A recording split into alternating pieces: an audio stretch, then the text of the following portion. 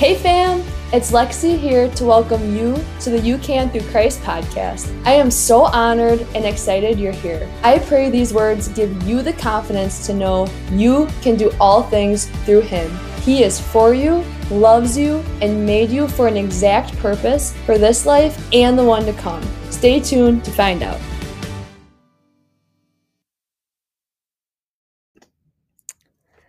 Welcome back on the show, guys. So on today's episode, I have my friend Jared Heckman. Hi, Lexi. Thanks for having me. I'm happy to have you.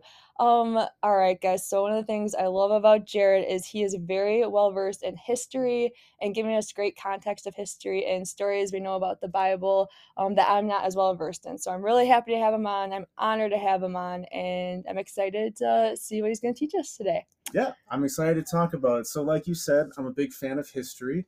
I do want to emphasize fan of history. I'm not a historian, so if anything I talk about is wrong, I apologize. But so I've always been interested in history. I love the stories that come from the past. I love the figures. I love seeing the trends, how they go throughout time. And a big part of that is history that we can find in and around the Bible as well. And so for me personally, kind of getting an idea about how history interacts with what all the stories that we're familiar with has really strengthened my faith by giving me something that I can grasp onto that's tangible. Like, yes, this stuff happened. And we don't only have to rely on the Bible. There are outside sources that prove that as well. So what I'm going to talk about and what I'd like to talk about is kind of three main points. So my first point is that history can give us some much needed context to biblical stories that we're all pretty familiar with. And so the two examples I'd like to bring up are the parable of the Good Samaritan and then the story of Jesus meeting the woman at the well. I love it, Jared. And I just really can't agree more that God is logical and God has created history. And I think it's a perfect way to help us strengthen our faith. Mm-hmm. So I am going to start us off by reading the two stories, and then Jared's going to dive in for us. So the first story of the Good Samaritan, we're going to dive into Luke 10, verses 25 through 37. So starting with that, it says, on one occasion, an expert in the law stood up to test Jesus. Teacher, he asked, what must I do to inherit eternal life? What is written in the law, he replied. How do you read it? He answered, love the Lord your God with all your heart and with all your soul and with all your strength and with all your mind, and love your neighbor as yourself. You have answered correctly, Jesus replied. Do this and you will live. But he wanted to justify himself, so he asked Jesus, and who is my neighbor? In reply, Jesus said, a man was going down to Jerusalem to Jericho when he was attacked by robbers. They stripped him of his clothes, beat him, and went away, leaving him half dead. A priest happened to be going down the same road, and when he saw the man, he passed by on the other side. So too, a Levite, when he came to the place and saw him, passed by on the other side. But a Samaritan, as he traveled, came where the man was, and when he saw him, he took pity on him. He went to him and bandaged his wounds, pouring on oil and wine. Then he put the man on his own donkey, brought him to an inn, and took care of him. The next day he took out 2 denarii and gave them to the innkeeper. Look after him, he said, and when I return, I will reimburse you for any extra expense you may have. Which of these 3 do you think was a neighbor to the man who fell into the hands of the robbers?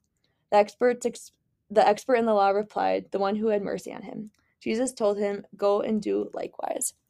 And then the other story we have is the woman at the well in John 4 through 26, which is, now he had to go through Samaria. So when he came to a town in Samaria called Sychar, am I saying that right?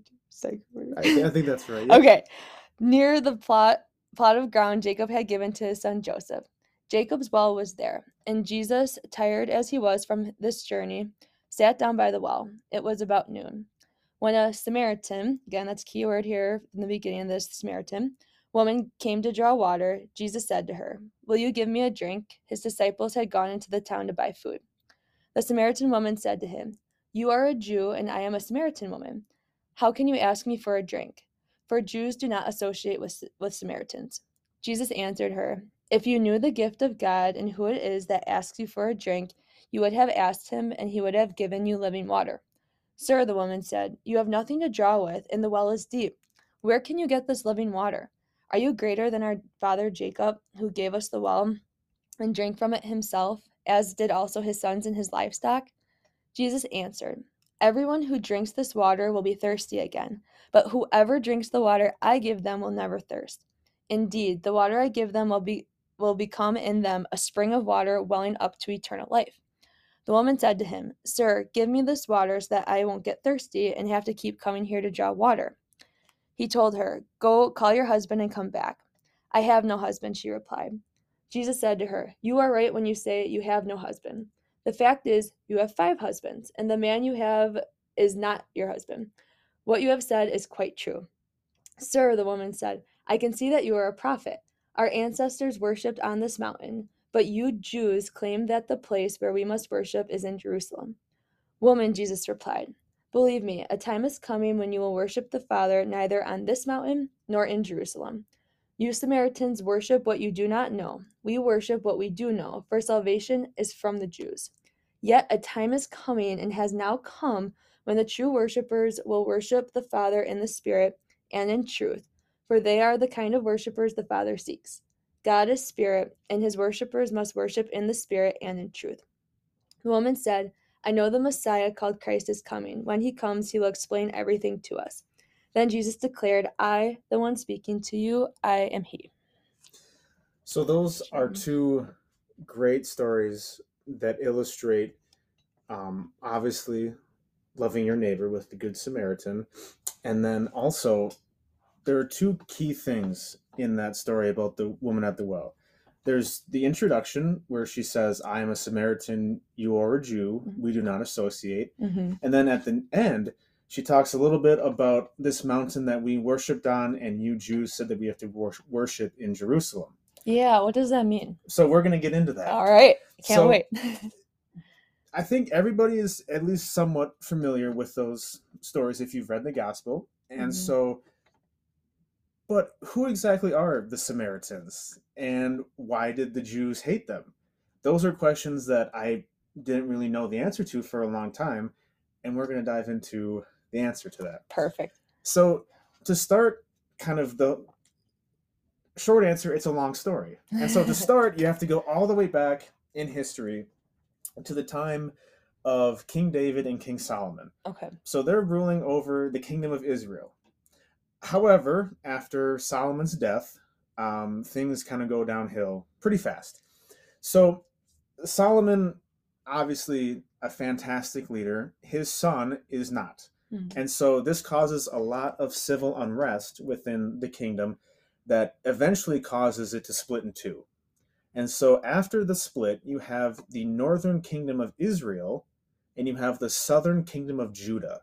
So again, one united, Israel splits into two. So for a period of time, you have northern Israel and southern Judah kind of coexisting, although not very peacefully. They're at war trying to reclaim what the other views as lost territory. Okay. And so because of this, the northern kingdom of Israel is left weakened and eventually is conquered by the Neo-Assyrian Empire in 720 BC under a ruler by the name of Sargon II. So the Neo-Assyrians are a civilization that kind of sprang up out of modern-day Syria, kind of expanded into what is now Lebanon and eastern Turkey. That's kind of their homeland, I guess you could say. And so they come in 720 BC and conquer the northern kingdom of Israel. And so for those who might not be too familiar, the Assyrians are also the people in the story of Jonah who live in the city of Nineveh. So Nineveh is the ancient capital of the Assyrians. So that might be another way for people to connect. And they were some rough people, right? They have a very nasty history. Yes. They are very brutal, warlike people. And so you can understand why Jonah might have been a little hesitant. Yes. To go to Nineveh, their capital city. Yeah. So these are the same people. Okay. And so records that Sargon II, the Assyrian king at the time, kept stated that he deported over 27,000 Israelites from the area that was the northern kingdom of Israel. So I imagine that at that point in time, that was probably a very significant portion of their population. And so you can't just take, almost 30,000 people out without bringing people in to fill that gap. And so that's exactly what the Assyrians did. They brought foreigners from all over their empire. So people from Lebanon, people from Turkey, people from Syria, and some of the other surrounding regions in the Middle East. They brought them in to settle back into the northern kingdom of Israel. So they take the Israelites out and they fill them with foreigners. Interesting. Gotcha. Yeah, and so now you have these foreigners who are intermarrying and intermingling with the Israelite population that was left over. Okay, so there are still Israelites there. Yeah, sorry, there are still Israelites that are there. Gotcha. But they intermarry and they almost create a blending of two distinct cultures that produces the Samaritans. Gotcha. And so they're named that because this area that the northern kingdom of Israel kind of inhabited also goes by the name of Samaria. Okay. So Samaritans from Samaria. Now the big thing is that it wasn't only a blending of cultures ethnically, it's also a blending of spiritual faith as well. Sure. And I think that's why God warns many times in the Bible not to marry people outside of the Israelites, because he was scared they would take on their pagan worship. Exactly. Right? And that's exactly what happened here, is that these Samaritans blended their Jewish Hebrew faith with Assyrian paganism. So it's a very odd kind of blend of the one true God and also this pagan religion that is brought from these foreigners who came in and settled in the land. So that's while all that's going on up in the north, the southern kingdom of Judah remains independent for roughly another 140 years. Okay. So 720, again, Israel falls. Okay. But Judah stays strong. However, during that time, the Assyrians are toppled by another empire called the Neo-Babylonian Empire. Okay. And so Babylon arose from what is now modern-day Iraq, and then came in, swept in, took out the Assyrians, took over all that territory that we mentioned before, and then set their sights on Judah. Okay. So Judah's next, and they end up getting conquered in 586 under a name that might sound familiar to a lot of people, Nebuchadnezzar II. Okay. So after Judah is conquered, Solomon's temple is destroyed. The Babylonians are very upset that they had to actually physically take Jerusalem by force. And that's just what happened in the ancient times, is that if you had to take a city by force, you just destroyed it. And so Solomon's temple is destroyed, and the Jews are sent into exile in Babylon. So a story from the Old Testament that most will be familiar with. Yes. And so they exist out in exile for, I believe it's 70 years, I think is it roughly? I think that sounds familiar too. Yeah, so roughly the time frame. They're existing in Babylon. The book of Daniel happens with all the stories in there. And then at the end, you have a new bad boy on the block, the Achaemenid Persian Empire. So these are a people that popped out of what is now modern-day Iran. And then under Cyrus the Great, they conquered the Babylonians. And so these are the same Achaemenid Persians who people might be familiar with from the movie 300, with the Spartans versus the Persians. Yes. Those are the same guys. Okay. And then these are also the same Persians that Alexander the Great conquered. So for people that might not be too familiar, just think about the guys from 300 or Alexander the Great. Okay. And so this is the end of the book of Daniel, where Cyrus the Great comes in and allows the Jews to return to the land of Israel. Which this blows my mind. I remember reading the specific verse, a couple things. I was always thinking, like, when they're exiled to Babylon, I remember the Israelites like really questioned God's faithfulness during that time, and I think they were kind of like, how is God does he really even care about us anymore? We're in Babylon.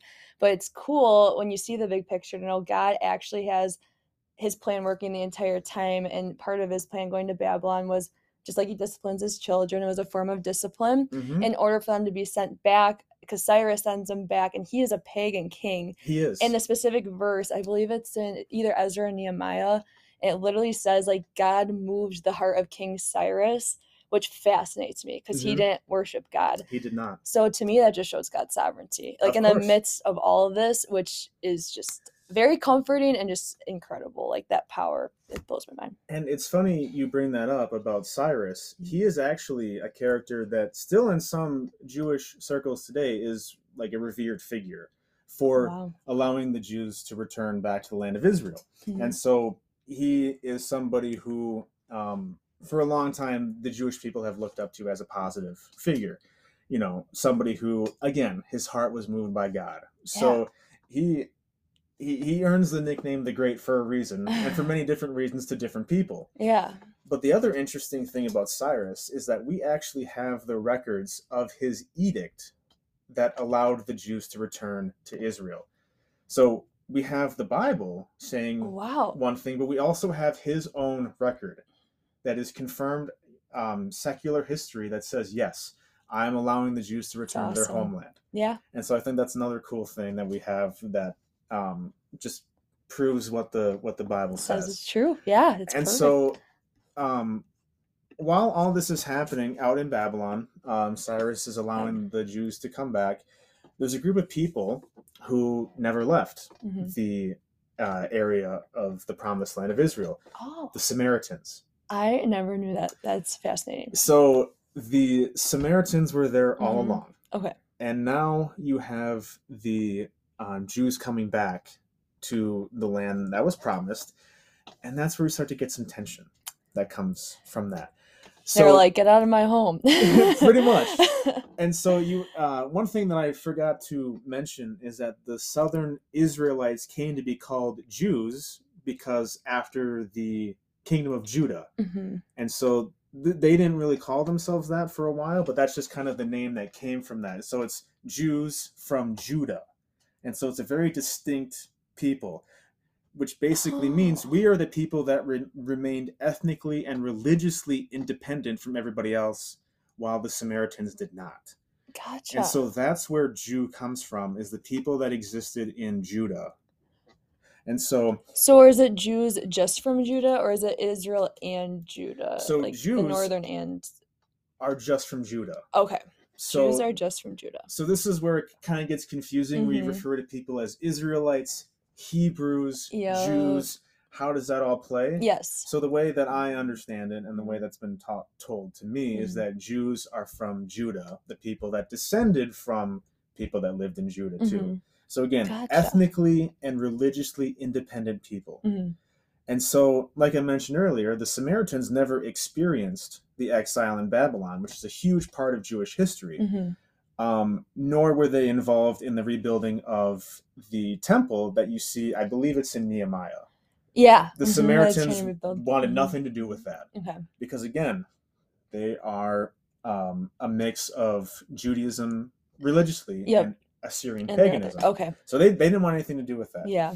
Now, the Jews viewed the Samaritans as foreigners in the promised land, basically who had been abandoned by God and worshipped these foreign pagan gods.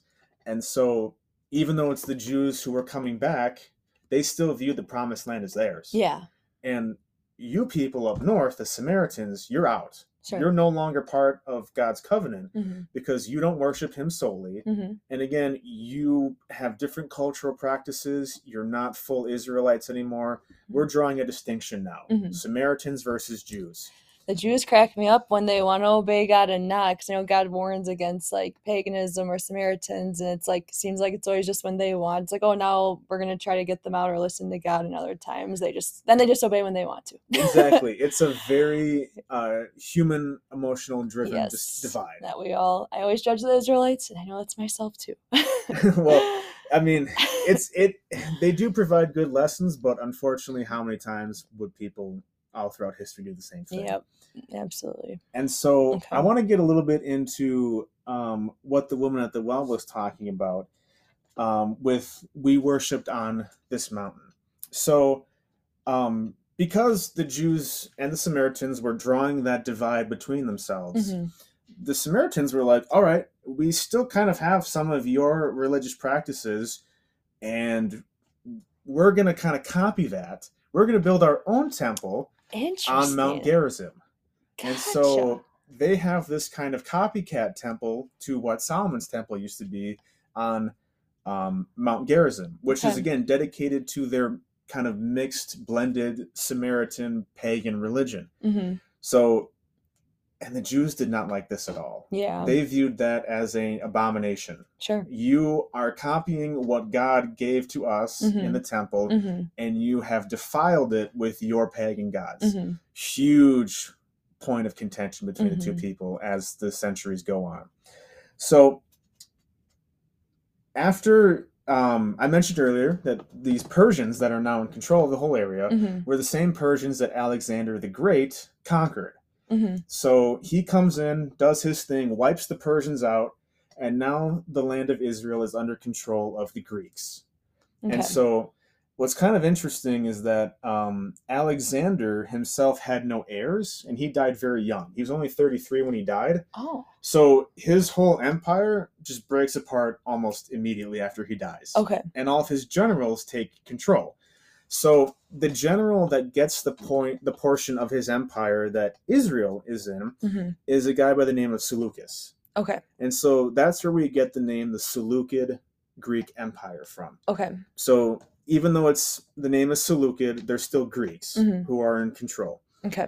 And so as time goes on, you have the Greeks are now running things in Israel, and they practice what's called Hellenization. They want people to become Greek wherever they rule. Okay. Jews do not like this.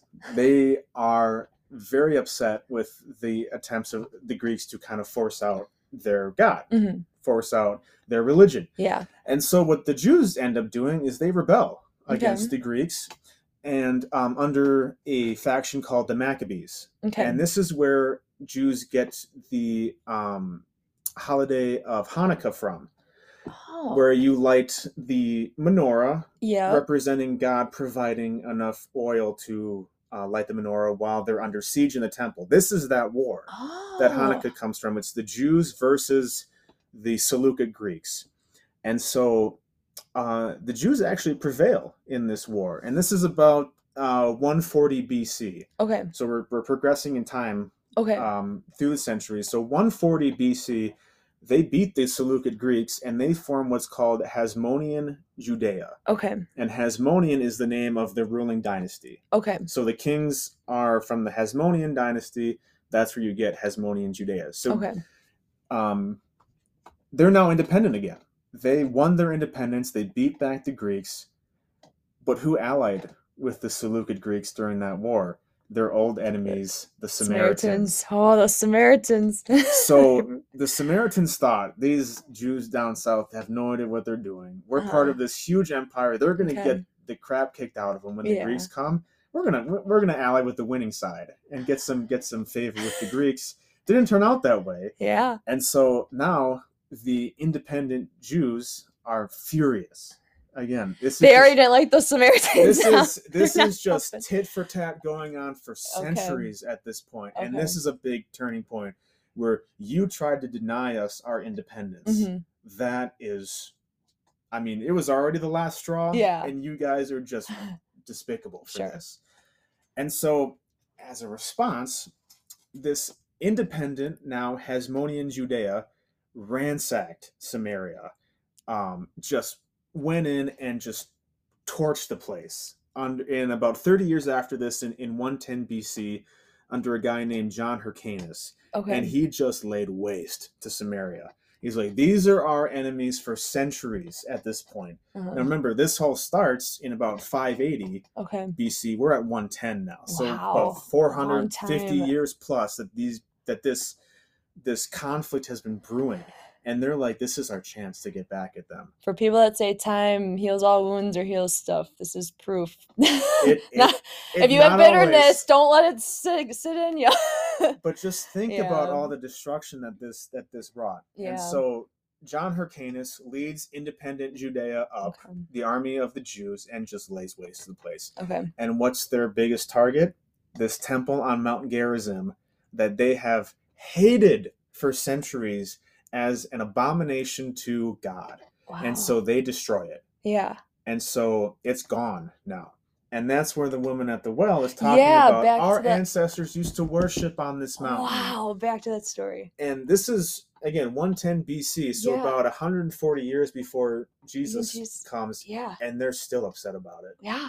Enough for her to mention it in that story. Yes. Wow. You Jews came in and destroyed our temple, and you said that now we can only worship in Jerusalem. Yeah. With the one true God. Yeah. Which, it's a mixed bag, because yes, you do want to worship the one true God, but how much pain was brought through your methods? Sure. You burned the temple down, you burned their towns and villages, you laid waste to their cities. Yeah. So that's where this, again, over the centuries, one will punch, the other will punch back, and just keep going. And so one last thing is that because the Samaritans were unable to fight back, really, what they would do is any Jewish fugitives who were trying to flee, prosecution down in Hasmonean Judea would come to Samaria, and the Samaritans would be like, "Oh yeah, those Jews down there, they're awful. We get it.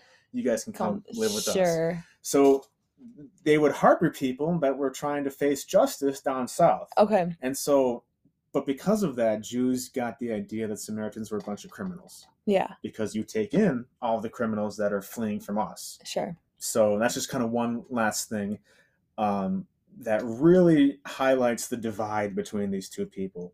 So to put it in perspective, you have a group that no longer looks like you, no longer worships the same gods as you do, or kind of a blending of other religions. And throughout the centuries, this is hundreds and hundreds of years, about close to 600 by the point that we get to Jesus, we're just beating each other up every chance we get. And so imagine the hatred that is there between the Jews and the Samaritans.